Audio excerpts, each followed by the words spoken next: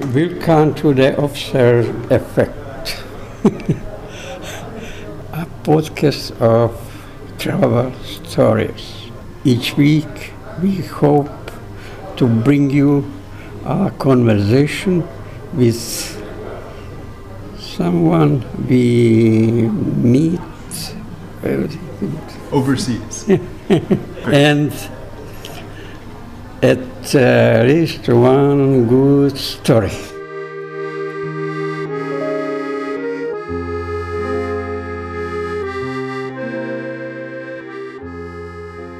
Episode 98, Writ in Water, Rome, where John died. Just overlooking the Spanish Steps, in the heart of Italy's capital, is a room with a death mask. It was made from plaster, set on the face of one of England's greatest poets in the moments after he succumbed to tuberculosis. John Keats was only 25, far from his loved ones, when his young death assured his fame. When I came to the museum that is now in that apartment, dedicated to his and other Romantic poets' works, I happened to bring a new friend with me, El Taj, whom I met in a migrant camp in an abandoned train station. El Taj is a poet from Sudan who crossed the Mediterranean by boat from Libya to try to publish in Europe. You can listen to his story in episode 92. Fortunately, the director of the museum, Dr. Giuseppe Albano, put off our planned meeting so that I could show El Taj the rooms that day, but he agreed to meet later by video to answer my question. What brought Keats to Rome? Can you describe what John Keats would have looked like when he arrived in Rome? I usually ask strangers that I meet to describe their own appearance, but in this case, let's just talk about his appearance. I think it took nearly 2 months for Keats to arrive in Rome. He set sail on the 18th of September, 1820 from London, and he didn't arrive in Rome until the 15th of November, 1820. Wow. So it was a long trip by boat. He was, of course, desperately ill. He'd been ill since February of 1820, earlier that year, when he first had the first signs of tuberculosis. 2 months to get there, very ill, terrible conditions on the boat. This was not a luxury cruise by any stretch of the imagination. It was quite difficult conditions, cramped and packed. And he obviously travelled with Joseph Seven, the artist who took care of him, but it was difficult for them. They didn't have very much money. They arrived in Naples the end of October. They were quarantined, so they couldn't get off the boat. Wow. Because there was a typhus outbreak, so they just couldn't get off. Then, luckily, Keats didn't have typhus, so he didn't have that. But they had to say. That begs the question: how did Italians feel about consumptives flocking into their country? Well, actually, there were many people had come to Italy for, I suppose, in today's language, it would be considered health tourism. So people, you're right, people were flocking to Italy. And in fact, Keats came to Italy. Keats chose Italy, he chose Rome, and he chose Piazza di Spagna, where he ended up because of the advice of his doctor, following the advice of James Clark, his doctor, who had actually that very year, 1820, published a book, a book-length report on his findings, on his research on the health of consumptives. And he decided that Piazza di Spagna was actually one of the very places to come to for consumptives, because it was had relatively clean air and was a high part of the city. So Italians were used to it. They were used to this kind of tourism. But nonetheless, there were very strict laws about consumptives. And after they died, according to Vatican law at that time, everything that they might have touched or come into contact with had to be burned. Wow. So Keats's, according to Joseph Seven, the artist who accompanied Keats to Rome, their landlady, Anna Angeletti, actually, when she discovered this, she took some almost sadistic pleasure in reminding him that everything would have to be burned and therefore replaced. So she saw it as a redecorating opportunity. So for every downside, for every disadvantage, there's always a positive thing. She claimed it all back from Joseph VII. So yeah, people were used to that, and Keats he was in a pretty bad state, taking almost 2 months to get to Rome.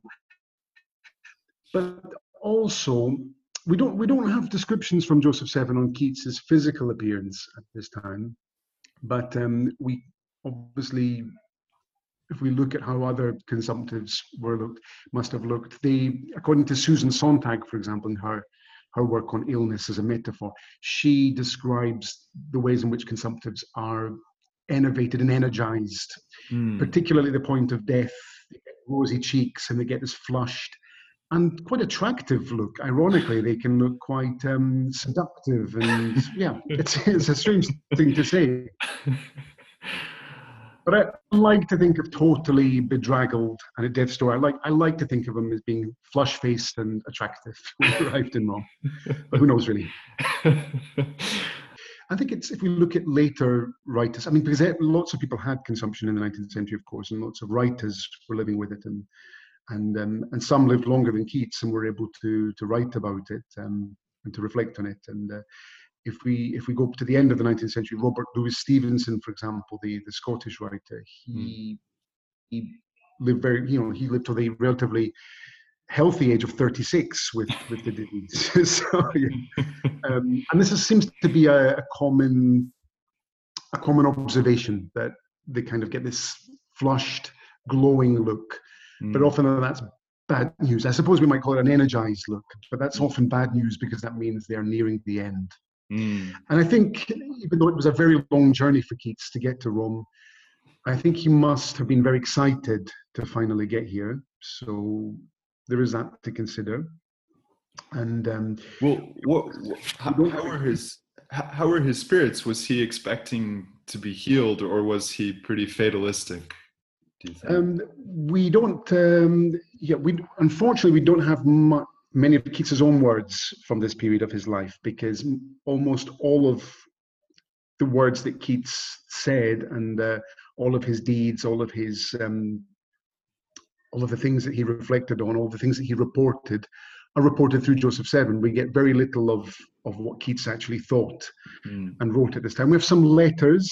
We have quite a famous letter that Keats wrote to Fanny Braun's mother. Fanny Braun was the love of his life, and he wrote a letter to her mother. He couldn't bring himself to write a letter to Fanny herself, so he wrote a letter to her mother from the port of Naples. And we have Keats's very last letter, which is a really, really tortured confessional letter, and you can really feel the suffering in the words. And that's written to his friend Charles Brown, and that's sent on the 30th of November that year from Rome. But apart from those scraps, we get very, very little of Keats's own words. But we get lots from Joseph VII, who reports how Keats was feeling. And I think it seems that Keats was excited to be in Rome. As I said, they had a long journey, they had a long voyage, they were quarantined at Naples, and then had to come by coach all the way up from Naples to Rome. So yes, I think he was excited. And VII, in those first few days, he did some very good things for Keats. He hired a horse and cart, for example, so that they could wander around, drive around, ride around the Piazza di Spagna. Keats was able to walk along the Pincio Hill. Pincio is the hill at the top of the so-called Spanish Steps. It's not one of the 7 hills of Rome, but it has the advantage of still being a hill, so you can see that it's not been flattened like some of the others. So Keats was able to walk and to ride around there. So I think he was excited about that, and excited to be in Rome. But then on the 10th of December, so he arrives on the 15th of November, but on the 10th of December, so just a few weeks later, he has a pretty horrific lung hemorrhage. And it's downhill after that. Can you describe what he would have found at the Spanish Steps when he arrived there, and what that building is like in that room, or what it was like at that time in that neighborhood? The building, so according to Joseph VII's report, they arrive through the gate at San Giovanni, the Lateran Gate, one of the southern entries, historic entries into the city. He doesn't arrive in Rome through the typical grand tourist entrance from the Porta del Popolo. I'll say a bit more about that later if you'd like. And they make their way directly by coach past the Colosseum, which is noted by 7, straight to Piazza di Spagna. So there's not very much time for sightseeing. They come straight here on doctor's orders, of course. It was a Scottish doctor, James Clark, who also lived in Piazza di Spagna. He recommended they come straight there to the house that he had found for them. The house, number 26 Piazza di Spagna, it's on the right foot of the Spanish Steps, is a very simple building, a very humble building. It's not, if you know anything about Roman architecture, this is not a grand palazzo. It's a very simple Roman vernacular building, a palazzetto, if you like, the diminutive form. It has an interesting history, which goes back over 300 years, which is quite modern in Roman terms, of course. But a very, very simple structure. It had been modernized, gentrified, if you like, by the same architect who designed the Spanish Steps, Francesco de Sanctis. So it had been embellished by that architect, but it's a very simple structure underneath. And unfortunately, we don't have any of Keats's descriptions of the building, or indeed of the steps. I should point out that the steps nowadays are a huge tourist draw, of course. People come from all over the world to see those steps and to take selfies on them.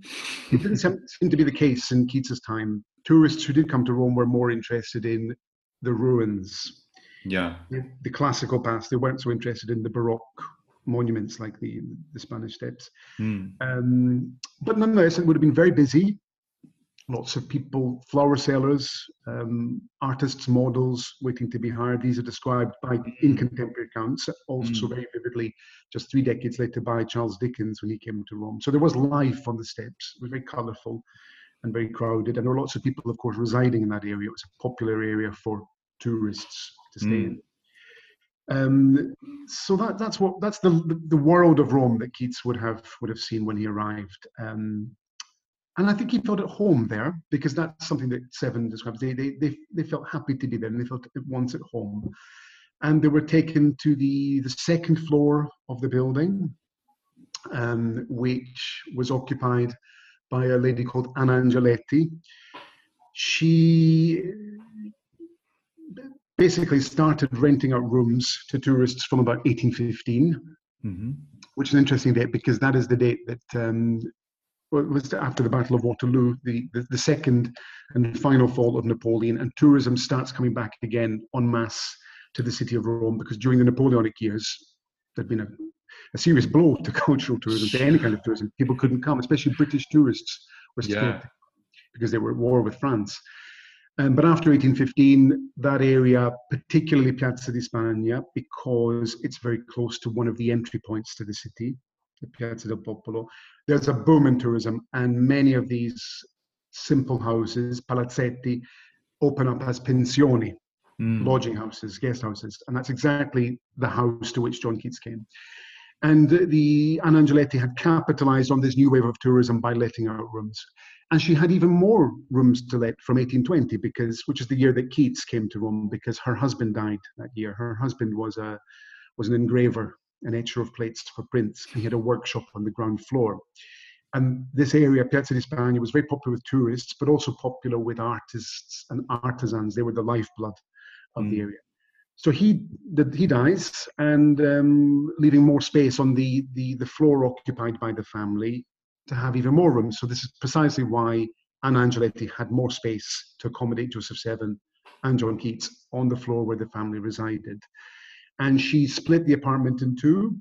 If you come to the museum today, you'll see the main room, which we call the Salone, and you'll see an archway there. And on the eastern side of the archway, that's where Anna Angeletti and her daughter resided. And you can see what was her kitchen, and you can see her living area.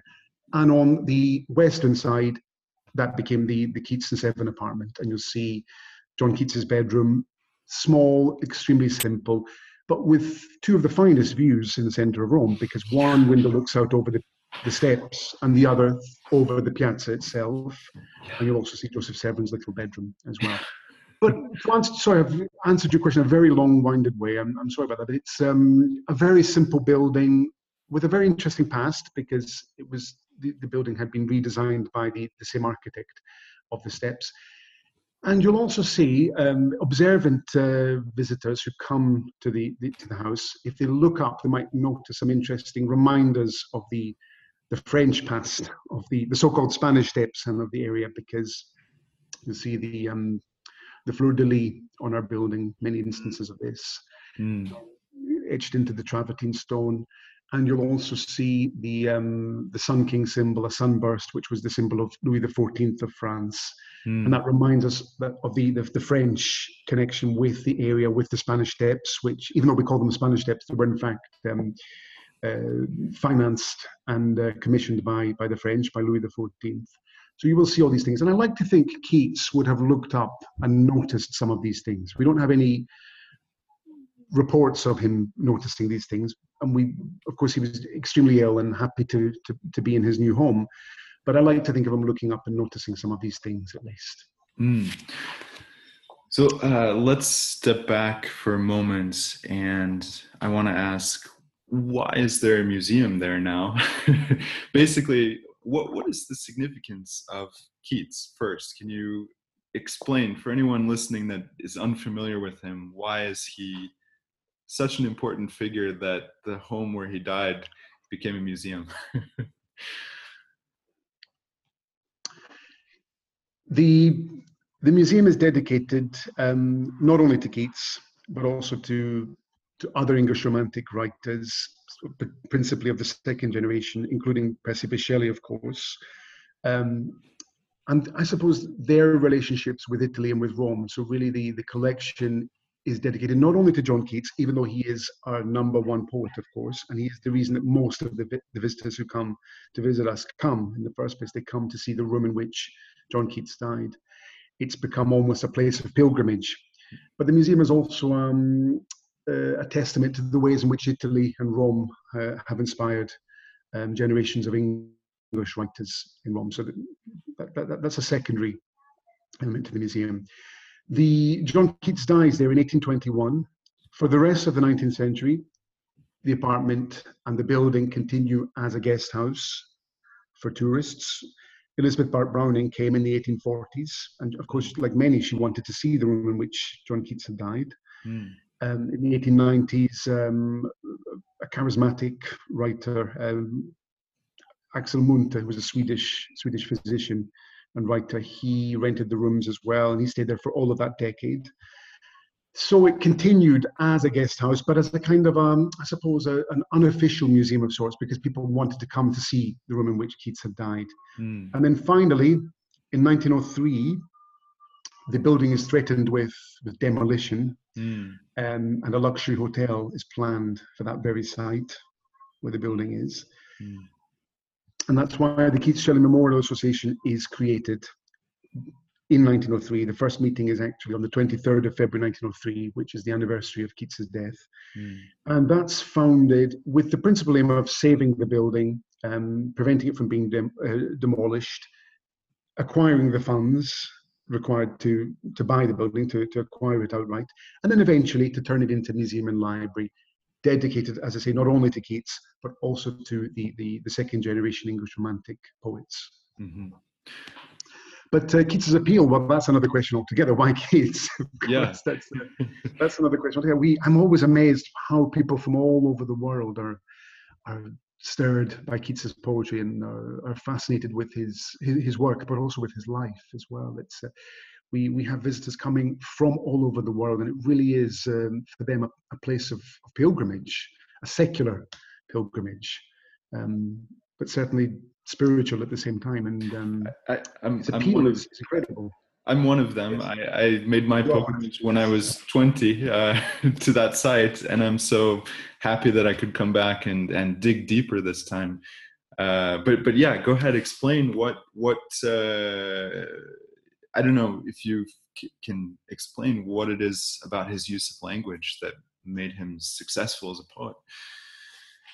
His language is it's very beautiful, very mellifluous, very melodic, easy to remember, we have lots. 40% of our visitors are Italian school children, and they still in Italian schools. They still. I'm not sure if they're encouraged or forced to do it, but they can still memorize whole lines and stanzas of Keats, and I think that's a beautiful thing, because if you remember these things when you're young, you remember them forever. Really, they stay with you forever.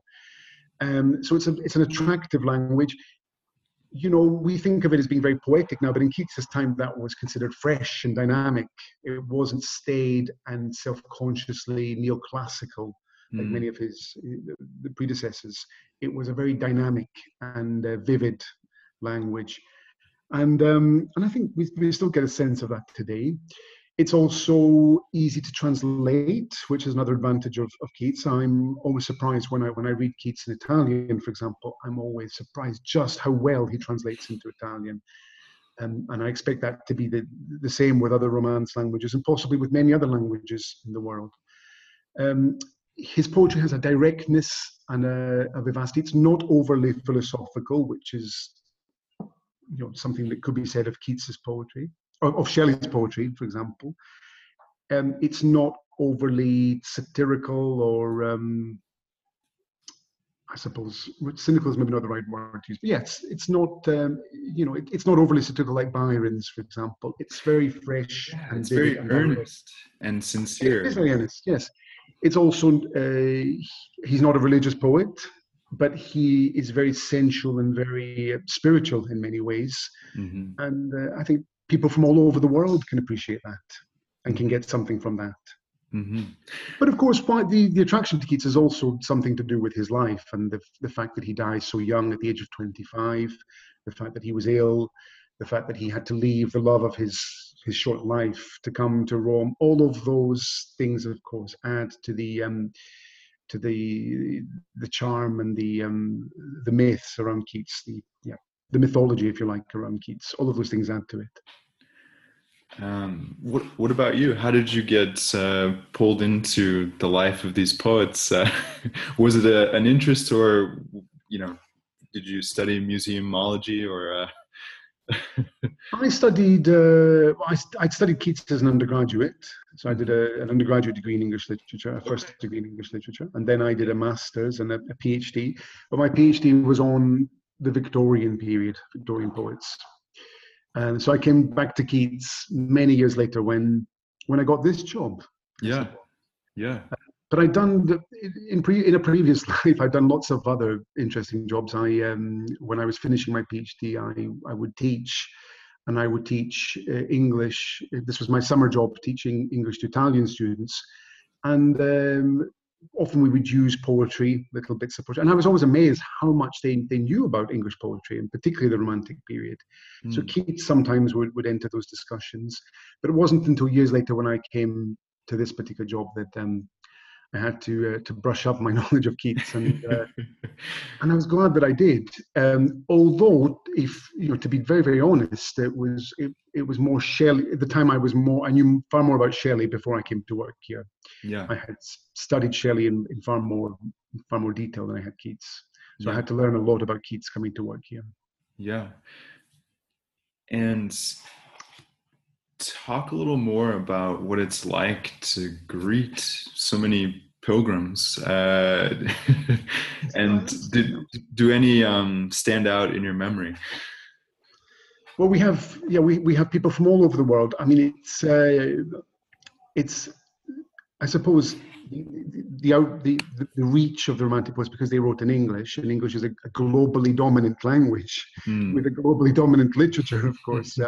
But I think that's only part of it. So I think people really are affected by Keats, and they want to find out more about Keats's story, and they want to see the room in which Keats died. It's not just because he happened to write in English. And of course, we have many Anglophone visitors, many Americans that come. Sometimes we have American visitors who tell us that this is the reason they came to Rome. Yeah. They came to see Keats's Rome. They didn't come for the Colosseum or the Baroque and churches and Renaissance palaces. They came to see Keats's Rome, and it's quite incredible.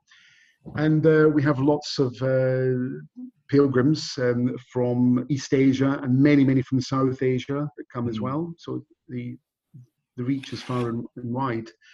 And the Keats apartment is a very small place, and we try not to visitors appreciate being on their own and having that quality silent time. It's a very silent museum in that respect, unless we have school groups coming, which is but if you're fortunate to come when there are no school groups, it's a very silent space. And we don't like necessarily to talk to people while they're in the Keats room or the Severn room, because it's a real golden opportunity to have some quiet time and reflect on Keats's experience, and look out the windows and see the chaos and the hustle and bustle of the piazza and the steps, and just the interior quietness. It's quite a special experience. So, but I often see people on the stairs coming up and down and talk to them on the stairs, and they tell us their stories. Well, also, really quick, can you describe the death mask and the effect that it has on people? We have two masks in the museum on display. One is a life mask, and the other is the death mask that you probably noticed. And the death mask is in the Keats room on display next to the bed. And I think people look at the life mask. They come from seeing the life mask in the Joseph Seven bedroom, where Keats is recognizably Keats, and he has a very handsome face, very high cheekbones, and very symmetrical. And they come into the Keats room and see it's the same face, but there's this sunkenness about it and the sadness. But does it make people feel sad? I'm not sure if it does. Most people report that there's something positive about the room, and they feel positive. There's an energy, but it's not a gloomy one. That's what most people tell me. It's fascinating to me to learn that the silence is by design to some extent, because it's very noticeable. I mean, of course, every museum has some amount of silence, but it is a kind of hallowed space. You feel an awe, and that, I think, comes in part from the silence. So that's fascinating that you're giving people that space. Yes, absolutely. And actually, we've even seen, for example, we sometimes have boisterous, very excited and excitable school groups coming, but there is a hush that falls upon them. Even the most boisterous 18-year-old boy enters the kitchen, and there is I'd like to think of it as a civilizing hush. That's quite a great turn of phrase. That might end up being the title of this episode. I interrupted you a moment ago. You were just about to tell some of the stories people tell you in passing on the stairs. Well, they tell us their life stories, and they tell us about them coming to Rome, and it's the experience of Rome is not always a positive one for tourists or for pilgrims. They sometimes feel that they're not treated very well. People are not as friendly as they could be, and so we always try to be very friendly and very welcoming to everybody who comes to the Keats Shelley House. I mean, we really want to create a very welcoming atmosphere. So if people stop me on the stairs, I will always make time to talk to them. And that goes for all of the staff. We have very friendly staff. You probably saw some of our staff when you came. Absolutely. And they always like to talk to people, and people just sit and read as well. We have obviously we have a historic library that the books are not. I mean, they're all not shelves, but they can't be taken. But we have display copies of major works and of Keats Shelley and others. And people like to just sit and relax and read and enjoy that time. And so it's not all talk, but people do sit and read, and they can also read out on the terrace as well. But when they do talk, they tend to open up and tell us about all the experiences that the hotels, the taxis, taxi fares, and they ask us, what are the best restaurants to go to? Yeah, they tell us about that. But the most recurring story is how they long to come to visit the museum. And they will maybe reflect on the first time they read Keats, or the first time they studied Keats at school, and the poems they remember. and they will describe their visits to the non-Catholic cemetery. We often encourage visitors to go there afterwards. Yeah. Can you talk about that a little bit? Well, the non-Catholic cemetery is a cemetery on in its day, the edge of town. It's no longer in the edge of town, but it's a cemetery where non-Catholic Christians and others, because they're also Buddhists, Jewish, and Muslim burials there as well. So it's not just Christian. In fact, it used to be called very mistakenly the Protestant cemetery. That's not good, because also Orthodox and other Christians there as well. In fact, everyone's buried there, just non-Catholics. So because of quite strict Vatican laws, non-Catholics couldn't be buried within the city walls, but it's literally just outside the Aurelian Wall. And which is one of the main city wall of Rome. But it's a very peaceful, very tranquil place. It's the place that John Keats was buried. It had been active as a cemetery for about a century by the time Keats was buried there. So he wasn't the first to be buried there, but he is buried in the oldest part of the cemetery, which in the town we call the Parte Antica, the ancient part, in the shadow of the pyramid of Caius Cestius, or Caius Cestius, an ancient Roman general. And it's a big travertine pyramid, a small version of the ancient pyramids you would see in Egypt. And I suppose that was the very first burial, but then centuries later, non-Christians were also buried there in the shadow of this pyramid. And just a year and a half later, Percival Shelley, another principal poet of the second generation English Romantics, was also buried in the cemetery as well. He died in Italy, and he's buried not in the same section as Keats, but in what we call the old part of the cemetery. There's the ancient part where Keats is buried, and there's the old part where Shelley is buried. And there's a whole host of other interesting graves in that cemetery. It's a very peaceful place, a very beautiful place, but also a very sad place, because it's almost like an encyclopedia of names of foreigners who, so many of them famous, who went to Rome, who lived in Rome, but didn't intend on dying there. So it's quite a sad place as well. Buried next to Shelley, there's Edward Trelawney, buried next, who was an interesting character from the Shelley and Byron circle, and buried next to John Keats. And joining him many, many decades later was Joseph Severn, of course. You also see Severn's grave there. But you see many others there. And it does have a sadness about it. But it's like the house, like the Keats-Shelley house, before it became a museum, the non-Catholic cemetery was a place for pilgrims, we're going back to this word again, people who wanted to see the place that Keats and also Shelley were buried. And Oscar Wilde, for example, when he visited Rome, he visited the cemetery, and he wrote a sonnet on the grave of Keats. And he described the cemetery as being the holiest place in Rome. Which, of course, is before Wilde converted to Catholicism. Can you also talk about the epitaph on Keats's tombstone? The epitaph... on Keats' tombstone, there was supposed to be only 9 words, and that is the epitaph. And these 9 words, "Here lies one whose name was written in water," were the last words not the very last words that Severn reported Keats as saying, because we also have his dying words, but the last poetic words, the last words that Keats wrote, if you like, as a poem, even though he physically didn't write them down. He reported them to Severn. So they are in some ways Keats's last poem. The sad thing is that they were to be, according to Keats's wishes, and Keats, we have Severn reporting this, documenting this quite carefully. They reported to Severn by Keats on the 14th of February, 1821. Keats tells Severn the words, these very words that should be on his tombstone.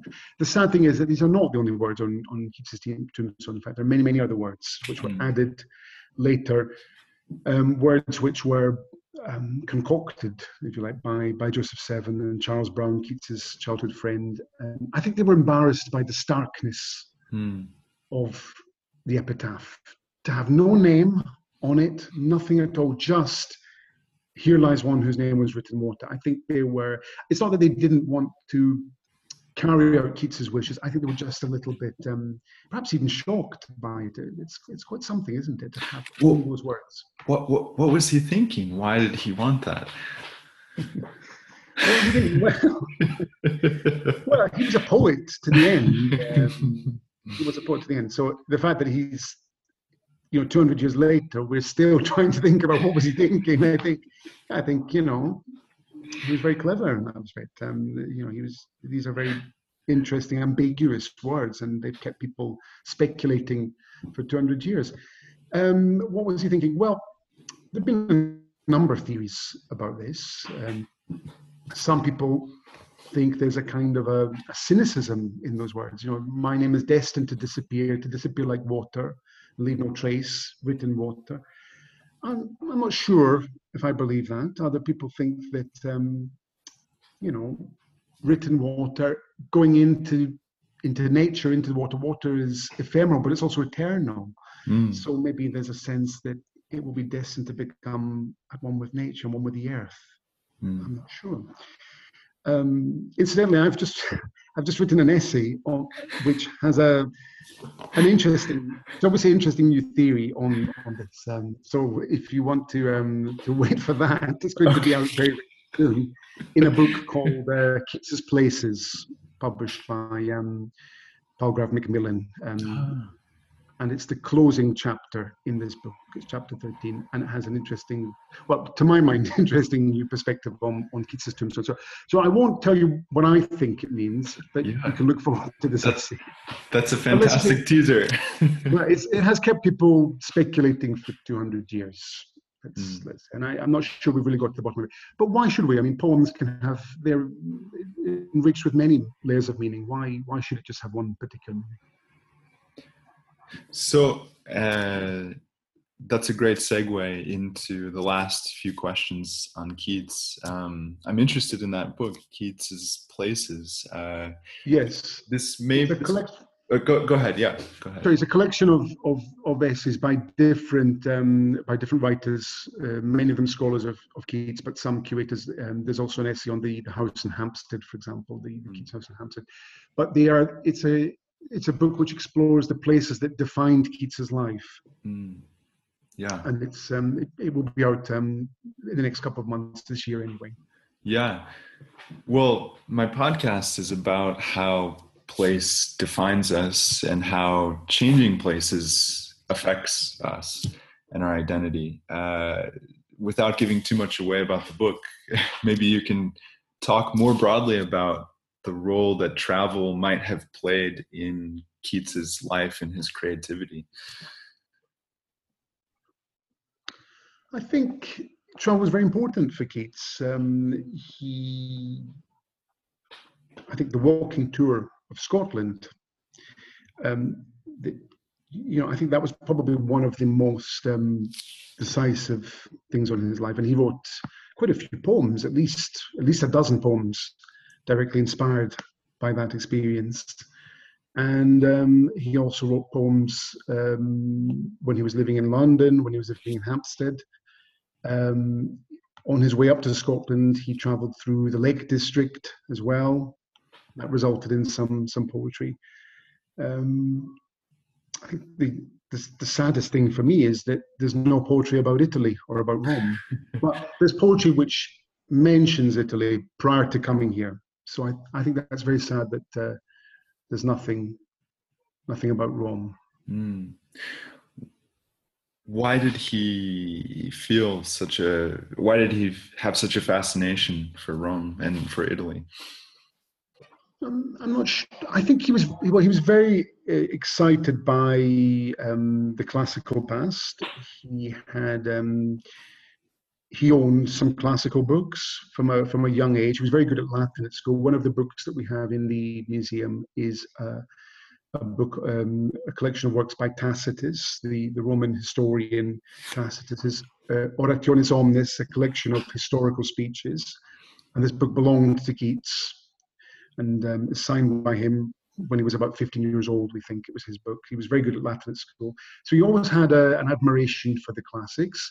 He was very interested in archaeology as well. He went to see the Parthenon sculptures, the so-called Elgin marbles at the British Museum that resulted in a poem, the Elgin marbles. So he was very interested in archaeology, remnants from the classical past. Of course, the most famous example of that is, of course, the Owen Grecian urn, of course. So there is that. But he was also interested in modern Italian as well. He made some efforts to study Italian, to learn Italian.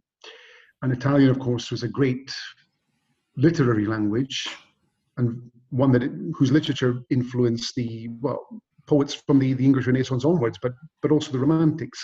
Keats dabbled in the sonnet. He was very aware of its Italianate origins.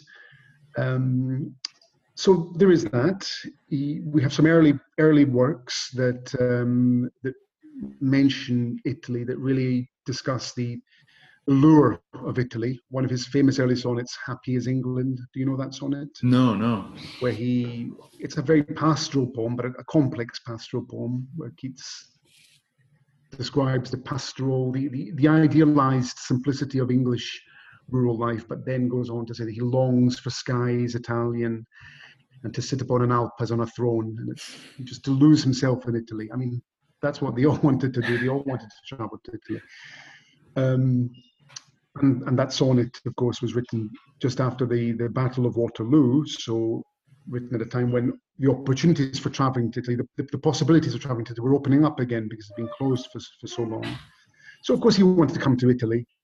And he wanted to come to Rome, because Rome was the holy grail, if you like, of the so-called Grand Tour. Everybody wanted to come to Rome, particularly from the 1750s onwards, when Pompeii and Herculaneum are discovered. So everybody wants to come and see the ruins, and Rome, of course, has more ruins than anywhere else. So Rome is the place to come. From about the 1750s over the next few decades, Rome is the city. Well, it's the center of the art world in Europe, but it's the city whose art inspires most of the artists.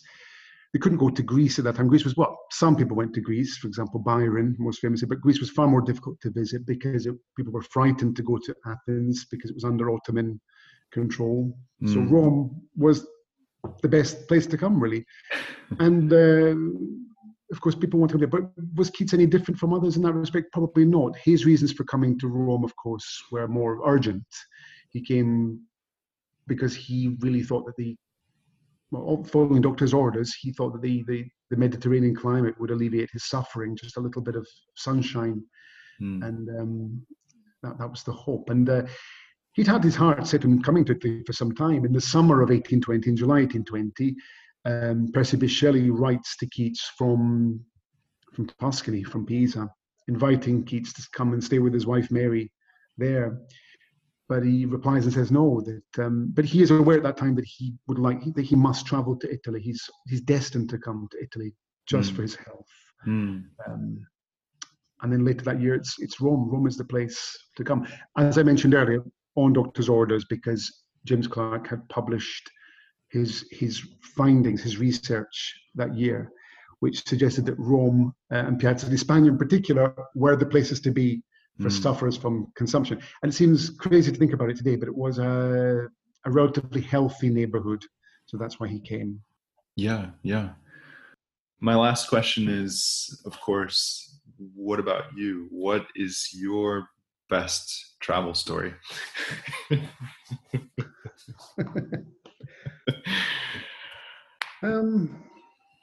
I like to be. I like to have everything quite planned when I travel, but I like there to be some surprises on the way. You want me to give a specific example of a travel experience? Yeah. I went to Lebanon in 2016. Wow. That was an incredible experience. I had planned the basics so that nothing could go wrong. I wanted to know that I would, what would I do if my airport transfer didn't show up? I wanted to have all my plan Bs and plan Cs. And I chose my hotels, and I had some friends there as well, so I did have people to help me. But I just the itinerary was just on a day-to-day basis. I had plans, but I changed my mind. I was supposed to spend more time in Beirut. I didn't do that in the end. I ended up hiring a car and going to Byblos and to this wonderful village called Beit Edin in the Shuf Mountains.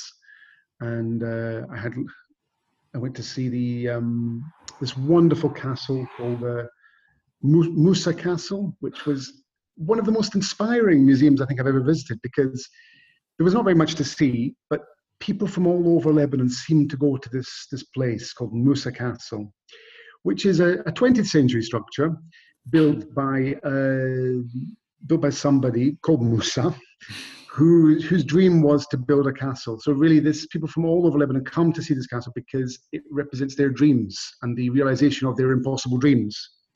Because this character Musa, when he was a little boy, apparently everybody's teachers and his parents, everybody told him that he would never be able to build a castle. It would never happen.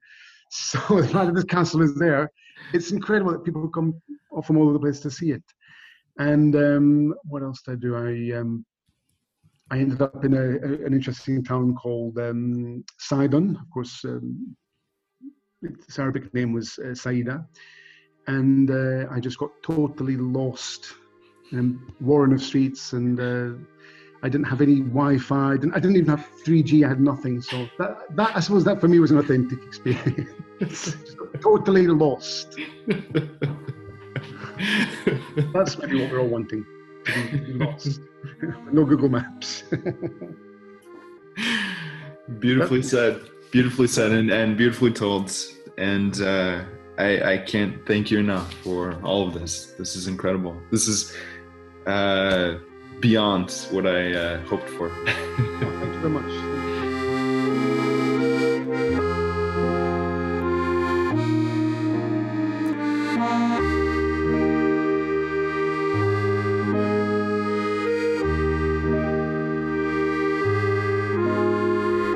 Thank you so much, Giuseppe. And thank you to the musician Dana Boulay. You can follow The Observer Effect on Facebook and at our website, theobservereffectpodcast.com. Don't forget about El Taj.